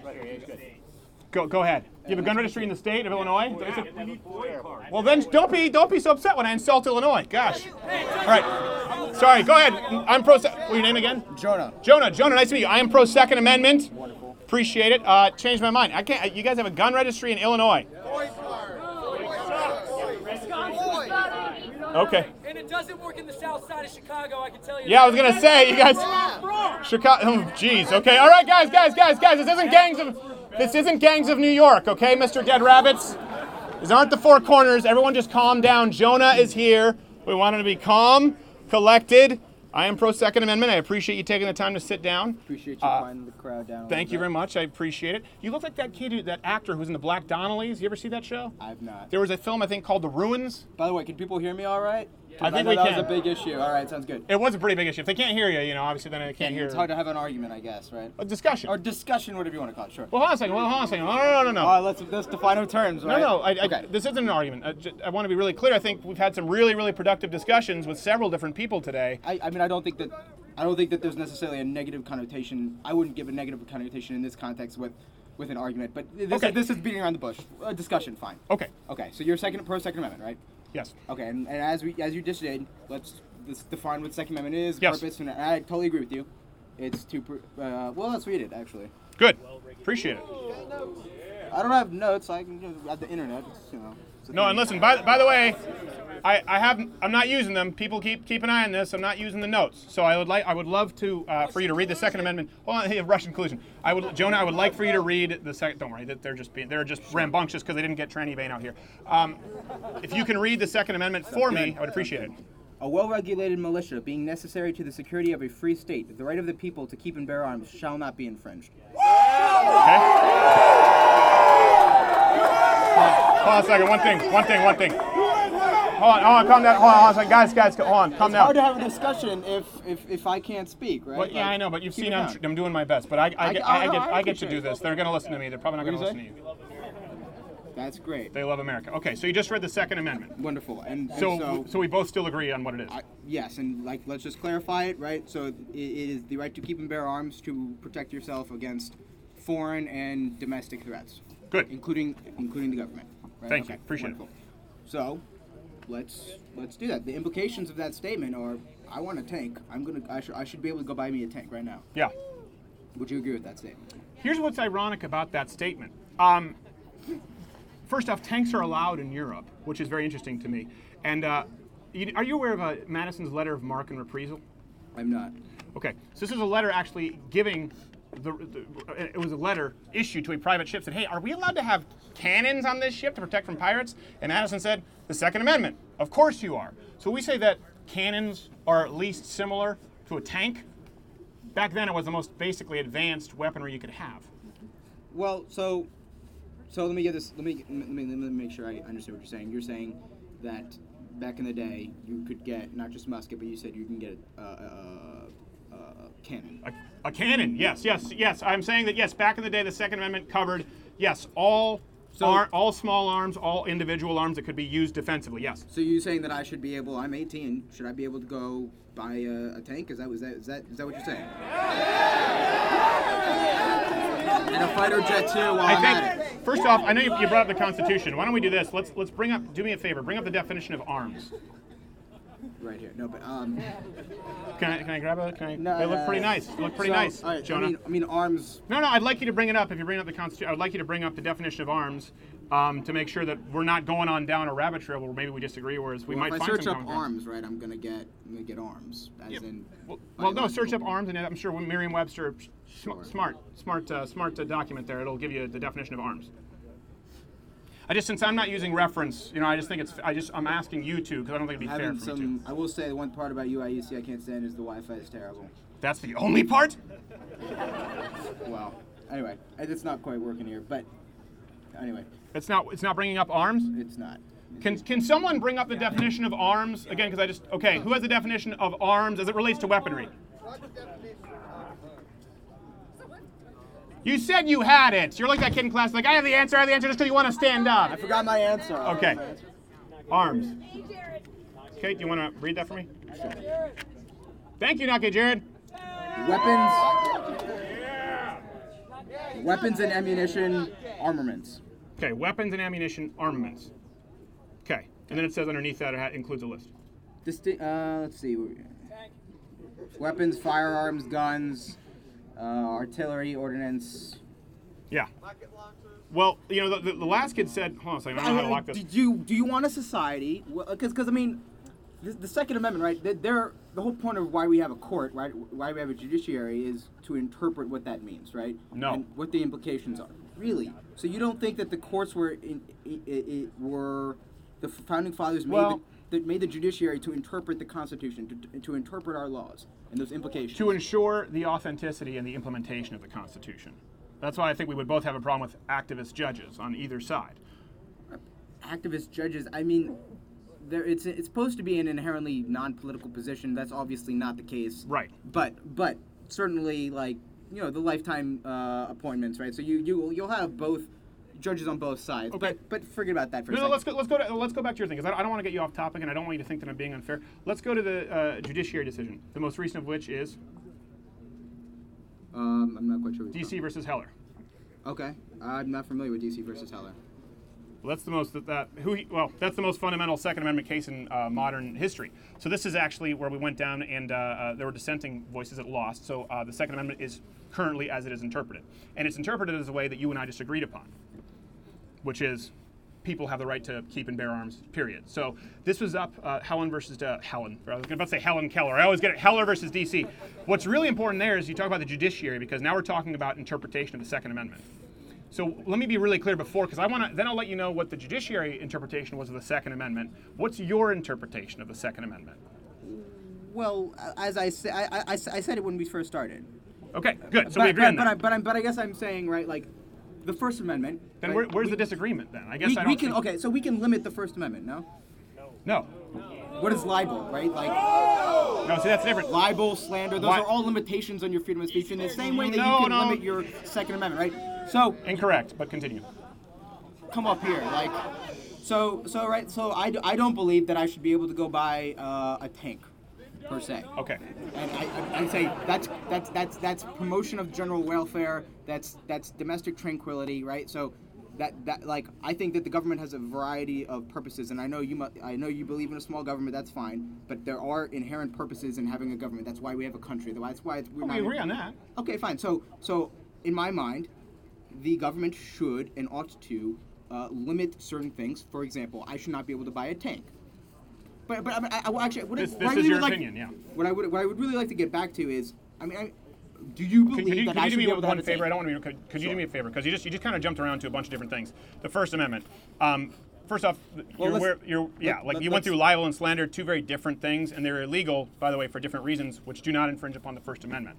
Just like when people use the argument yelling fire in a crowded theater, it's the call to action. Libel or slander is actually something that is designed to hurt somebody, one in the written form, one in the spoken form, which is untrue. So what you're effectively suing for is it's a crime because it causes damages in a very tangible way that is fundamentally untrue. It's not about freedom of speech. You can say anything you want. You can right now say anything you want. You can yell out right now that I'm a dick. I don't disagree on that. Yeah, okay. Yeah, thank you very much. So you can, and I'm not suing you. There are no damages there. Okay. But for example, let's get back to the Second because you Amendment. just jumped around and said the limitations of the First Amendment. I agree, and let's try and stay on top. So let's go back to the Second Amendment. Now the Second Amendment, we agreed on it, but now you're saying there are limitations as they need to be that need to be interpreted judicially, correct? Well, I'm saying, I think oftentimes you will hear conservatives take this extreme approach whereby they would say, oh, because let's talk about, like, right now, right? People are trying to, ban semi-autos or etc. There's a whole bunch of things, bump stocks, the whole thing, right? And they say repeal the Second Amendment. Well, let's not talk about that, right? Because that's not what all liberals think, that we should repeal the Second Amendment. Many of them do. I don't know if that's true. I mean, where are you getting that? Like, well, you just discussed in theory repealing the First Amendment. That's what you just did. I did not say let's repeal the First Amendment. I had no point. When you say let's put limitations, we can put limitations on the freedom of speech. We currently cannot do that. That is fundamentally altering the First Amendment. Let's call it an addendum as opposed to repeal. I'm saying libel and again. Let's get away from the First Amendment. My point is what's your problem with the Second Amendment? Let's get to this because you're talking about what is your problem with the Second Amendment as we both agreed it to be, and then we'll move on from here. Conservatives often will say, "I want my high-capacity magazine because when the government ultimately becomes tyrannical," and that's up for debate. But sure, fine. Under the assumption that all governments become tyrannical, that you would No. Okay, hold on a second. This is something that that you can't do. I know you came in, you said looking for an argument. I think because are you more of an argumentative person? I don't know quite how to answer. I'll say yes, because what you just did was you presumed my premise. You said most conservatives, and then you brought up something that most conservatives do not believe, and then you said the assumption that all governments become tyrannical. So these are presumptions that you're making that I didn't make. So what I want to do is avoid that. And I talk about this a lot. Anyone who follows the program, I've not assumed your motive. I've not assumed your position. The reason for picking our terms and our definition here, it's not trickery. It's the opposite of it, because I don't want to assume your position. I want to hear your position. So your position on the Second Amendment, your problem with it, as you've agreed with me it to be. Again, so let me explain. I'm saying oftentimes I hear conservatives say, is that better? Well, no, you said all government's becoming tyrannical. So, but what is your problem with the Second Amendment? So I'm getting there. Because okay, go ahead. My problem with, it's not even so much, my problem with the Second Amendment is how conservatives talk about it and then not follow through on their logical premise. So I guess what I'm saying is, oftentimes, guys, don't shut him down. Okay, listen, you guys can. Well, let's have this conversation. I think it's more productive if we can hear what he has to say, and I appreciate him sitting down. So I appreciate your enthusiasm, but let's let him go. I'm saying oftentimes I hear conservatives say, "Oh, I need an AR-15. I need a high-capacity magazine because I need to be able to protect myself from the government, right? Which is the purpose of the Second Amendment." And so then I'm going to say, okay, so in order to fully protect yourself from the Second Amendment, you ought to have a tank. Is that what you're saying? And I think that's kind of an absurd That is thing. not what I'm saying. I'm not saying in order to protect you ought to have a tank. That's not what I'm saying. But okay, so let's say the military all of a sudden tomorrow wants to take over the government, do a coup d'etat, whatever. Then they'll come stroll into your house and do whatever they want, right? Because they have a tank, and you can shoot them with your semi-automatic weapon, but like the tank's gonna win. No. No. You'll go with an AR-15 over a tank, right? Like that's ridiculous. No. Hold on, everyone quiet. No, I'll go with an entirely armed citizenry over a government with a registry able to take their guns away. So hold on a second here. You just made a bunch of presumptions. No, I'm not saying you ought to own a tank. It seems to me your problem is with conservative interpretation of the Second Amendment. And so what you use to substantiate that is what I think you guys, if anyone takes philosophy in college, this reverse nirvana fallacy. So you're talking about an imbalance of power. The government has tanks, right? So you're allowing this presumption to, let's say, this theory, the philosophical portion of this equation. The government, let's say, became tyrannical, okay? Sure.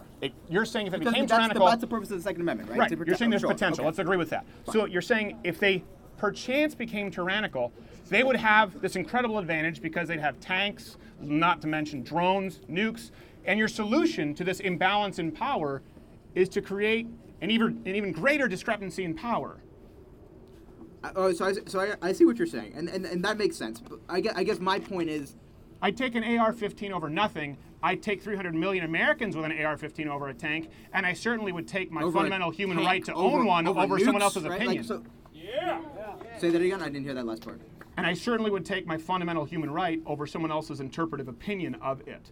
So this doesn't change the fact of, none of us have disagreed, it doesn't change the fact as to what the Second Amendment is, but again, yes, if you look at Afghanistan, you look at guerrilla warfare, you look at, for example, Switzerland with World War II, armed citizens, it absolutely is a deterrent. We know it to be a deterrent. Switzerland was neutral in World War II. No, Switzerland was neutral in World War II, but Switzerland, every person was armed. Geographically and because of an armed populace, if you look at documentation, that was a big part that allowed them to be neutral. You read about the Japanese talking about the Americans where they didn't want to get into a land war. That's ridiculous. I'm sorry. All right. If you actually think that a military is yes, I do. I guess then we have a very fundamental misunderstanding that you think a military is scared of the U.S. population because they are well armed. Be quiet. I'm talking, right? Like, calm down. Like, settle down. We can have a civil discussion. Here's the reason they're doing it. They're getting upset because you're not being very civil when you presume things that I didn't say. Okay? So none of this changes what the Second Amendment is. Pragmatically speaking, absolutely. Of course, I do believe that an armed citizenry versus a tyrannical government is far better than a completely disarmed citizenry. I know you disagree there, but yeah, I think that that's better overall, and it doesn't change the fact that I have a fundamental human right in this country to self-protection, regardless of your opinion. So the reason I ask you this is because your problem has been with the interpretation from conservatives, as you said, of the Second Amendment. We're going to have to wrap it up here. Okay, that's so. This is my issue. I have a problem with the leftists, the liberal interpretation of the Second Amendment, and that goes back to when I asked you before about Heller versus D.C. because we're talking judicially, the Supreme Court. Do you know what the dissenting opinions, the opinions on your side of the ledger were for their view of the Second Amendment? Well, I don't, but I know that in New York State, right? So there was another. Well, I'm going to give you the, and then I appreciate. Was it Jonah? Jonah. Thank you very much. Let's give it a round of applause for Jonah. Appreciate it. I would encourage people to look up New York State Rifle and Pistol Association versus Cuomo. Okay, and great, thank you. AR-15s were not protected under the Second Amendment. Okay, I appreciate it. But I would like you to look up. I appreciate it. I would like you to look up Heller versus D.C. And this is so important because Heller versus D.C. It's not so much, by the way, we have an interpretation of the Second Amendment as we know it today. Naki Jared, how long have we been doing this? An hour and a half. All right, this is actually going to be the last one. So thank you to Jonah. I want to leave it on this because this is really important. We've talked about this quite a bit. I actually have written down. Actually, I would have you come and look at this to see if we can corroborate it. But you know what? The truth is, I don't even know that. Actually, do you want Debbie to come on back out? Debbie Bernal, come on back out. I think I have it. Do you have it?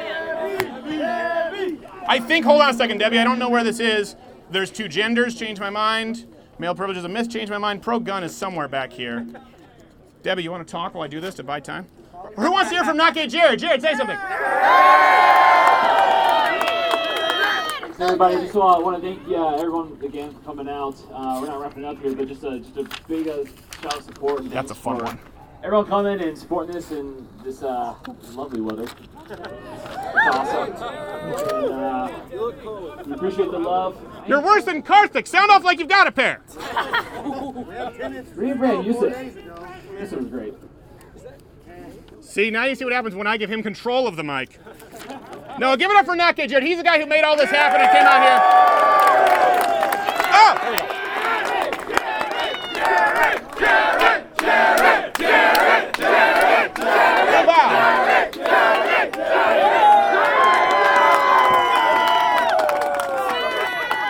Okay, so Debbie, I want to sit down. By the way, don't take any pictures because we're going to sell this. Only for $5, but come on. You guys can't just steal the intellectual property. That's another argument. Does intellectual property actually exist? And where does it infringe upon the rights of physical property? Change my mind. Okay, so something that I find interesting, actually here, he surprisingly didn't, no one brought up the mass shootings argument. We have an overall kind of strategy that I write down. I have a brilliant researcher named Reg who helps me, and we sit down and kind of do mock debates through every scenario. Listen, by the way, I'm showing you this to show you I'm not some skilled debate. I'm not like a Ben Shapiro. I'm not this brilliant. I'm not a Thomas Sowell. I'm a comedian who happens to have a platform, and I'm so humbled and grateful for it. And I'm just hoping that I can help you guys go forward so you can have these conversations and actually change people's minds. That's one thing that Naki Jared and I will say. You know, when we went out and we did Change My Mind the first time, we thought there's no way this is going to be a hit because I had been on Fox News for 4.5 years, and they were always like, soundbite, kids, soundbite, you know, if you can. That's why Al Sharpton just made things rhyme before he has the stroke in the teleprompter. And we would sit down and do an hour conversation. And it was just, tens of millions of plays? I don't know how many. It's been one of our most successful segments because it tells me that there's a craving for truth out there right now. That people want to see something raw, they want to see something real. And it surprised us, it overwhelmed us, and so it's unbelievable that we're able to do this and people will listen. And I do hope that it's productive, and I want more people to go out. We see people sending in pictures with Change My Mind booths. We appreciate it. And so eventually we're going to do the book. Yeah, it's a meme now too. Pee is stored in balls, I know. Bring it. Please continue memeing me. So we have some strategies here, Debbie, to say this, where we kind of write down overall, and this will be in the book when we sell it, make them define their terms. Make them determine what the Second Amendment is. Make them substantiate their claims. In this case, no one really actually had any changes to the Second Amendment, but ask for their solution. Determine exactly where their line is. Have some positive, this is something very important, have positive solutions to offer, right? But I want to see, the last claim that he made was, you think you should be able to have a tank, I believe, right? Hold on. Let's see where this is, because I believe that this is in here somewhere. Hold on a second. 1 second. Okay, here you go. Let's read this claim right here, Debbie Bernal. Okay. So you say we need guns to resist tyranny. Do you seriously think that you could resist the U.S. government with your own guns? Yes, we can. That is the exact argument that we just heard, correct? Yes. And this is exactly what we talked about. This is a reverse nirvana fallacy. It's this idea of, well, we already live in a society where there's this discrepancy in power, where the government has so much power. So the solution, I don't know, it's so illogical to me. The solution should be to strip the people who are already less powerful of the power they currently have. It doesn't stand to reason. Does the argument hold water? It does not. It doesn't hold water. And that's what the Socratic method is. I've talked about this quite a bit. Debbie, do you have anything else you want to peruse or read? Or? No? Debbie, everybody! Follow her! Debbie Bernal, thank you so much.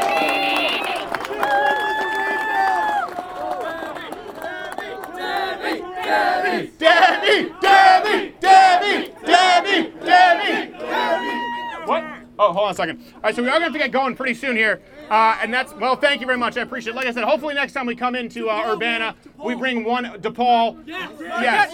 How many of you here will make the trip out to DePaul for a full Auto ride? With the kick-ass fog machine, the light show, the security. We just did SMU, by the way. We're so grateful and so humbled. We've been grossly underestimating the audiences that show up, as we did here today. This is last minute. It was planned yesterday.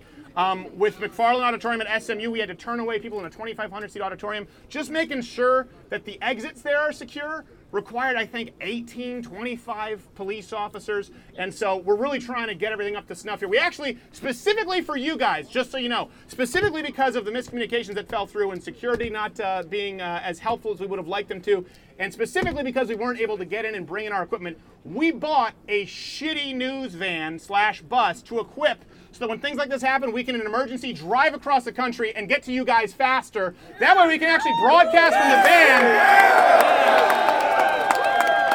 We will broadcast from the van on the side of the road if we have to. We'll find a place. This is the deal. We've talked about this. This is no longer just coming to play nice. This is intellectually a hostile takeover. We are coming to your campuses, period. Whether you ban us or not, we're going to find a way. We'll be right near the campus. We want to come in and do the Louder with Crowder Live. It's a comedy show. We want to do the same shows that liberals are able to do on campus. We want to come in and make it entertaining for you guys so everyone can have a night of laughs and escape for a little bit. But if we're not allowed to, if they start putting up these roadblocks, we'll just get in a bus and drive up anyway. Because you guys... And I say this, I'm hunched over here. I feel like the BFG. You guys, this is genuinely about everyone out here, and I appreciate everyone here being respectful and not shouting anyone down. This is not about the police officers on campus. This is not about the college Republicans. This is not about me. It's not about Nake Jared. It's about the audience here, the fans, people out there who crave truth, who want to walk in the light of truth right now on campus. And I know it's hard. I know it's time. I had an email here today. This is something, I hate to end it on a dour note, but it's happened at SMU. Can I kind of talk about this? It's a little bit kind of sensitive. This kid sent an email today. He talked to me, and I gave him an email to send it to. And this is not to be self-aggrandizing. It's because I think Nake Jared would agree we've realized the responsibility that we have, and that's why everyone got into a van and drove 14 hours? Yeah, 14 hours. I had to fly, but I'm getting in the van back with him. I'm not looking forward to it. There was one flight left to Champaign, apparently a bustling airport. But a kid came up and he talked to me after SMU. And he said, your show saved my life. I know that sounds like, well, how could it? He said, I felt so alone, and I was very depressed, and I'm a conservative on campus, and I was constantly vilified, and as I came out of the closet as a conservative, I've lost friends, and I think, I won't get into private details, but this is someone who obviously has some mental health issues, which is also, by the way, why I don't believe in removing fundamental human rights for people who have mental health issues, because that's one thing when we talk about not wanting to stigmatize all gun owners, I think it's also important to not stigmatize anyone who has PTSD or someone who as a teenager was depressed and miserable because they tried to whack them out on drugs because they weren't more like kids, and then tell them they can't own a gun to protect themselves because they have some issues. He said I was depressed. Apparently, I shouldn't say kid, apparently PTSD. Apparently this is someone who I believe served. It wasn't entirely clear. You never know with the left. Sometimes they'll say PTSD because we came on campus. But I do believe this man actually had it. And he said, really, I was depressed. I was in a bad place. I was suicidal. And watching this show made me feel less alone.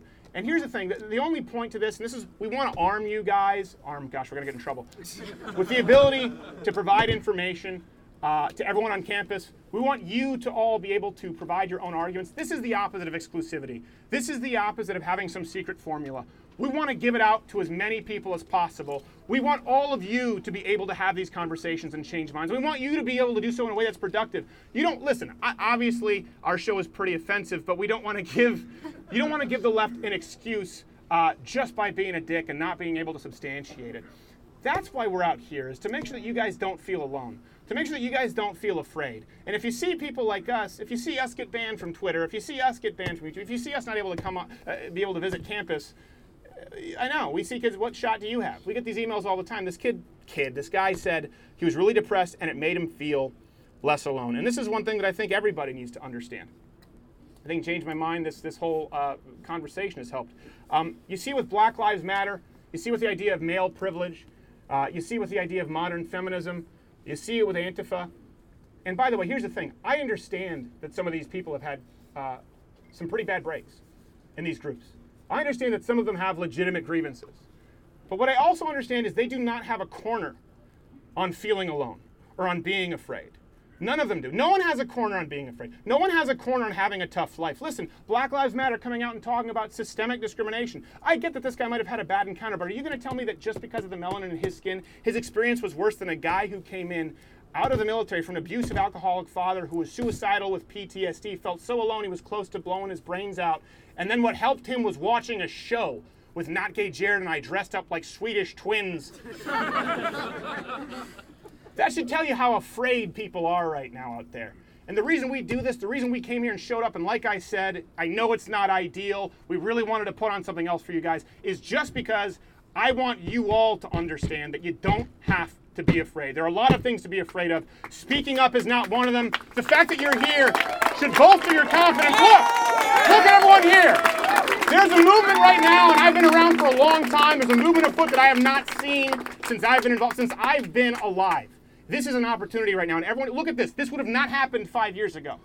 This would have not happened right after Barack Obama was elected. And not only did it happen without riots, it happened without looting, and it happened where we actually seated people down, and you were more polite to them than they were to you, even though you watch a show that has people like Tranny Bain and my half-Asian lawyer telling Twitter to go themselves. You can have fun, and you can still be productive, and above all else, do not be afraid. We love you guys so much. Let them hear your war yell! Everyone! God bless you! God bless Illinois someday. Thank you.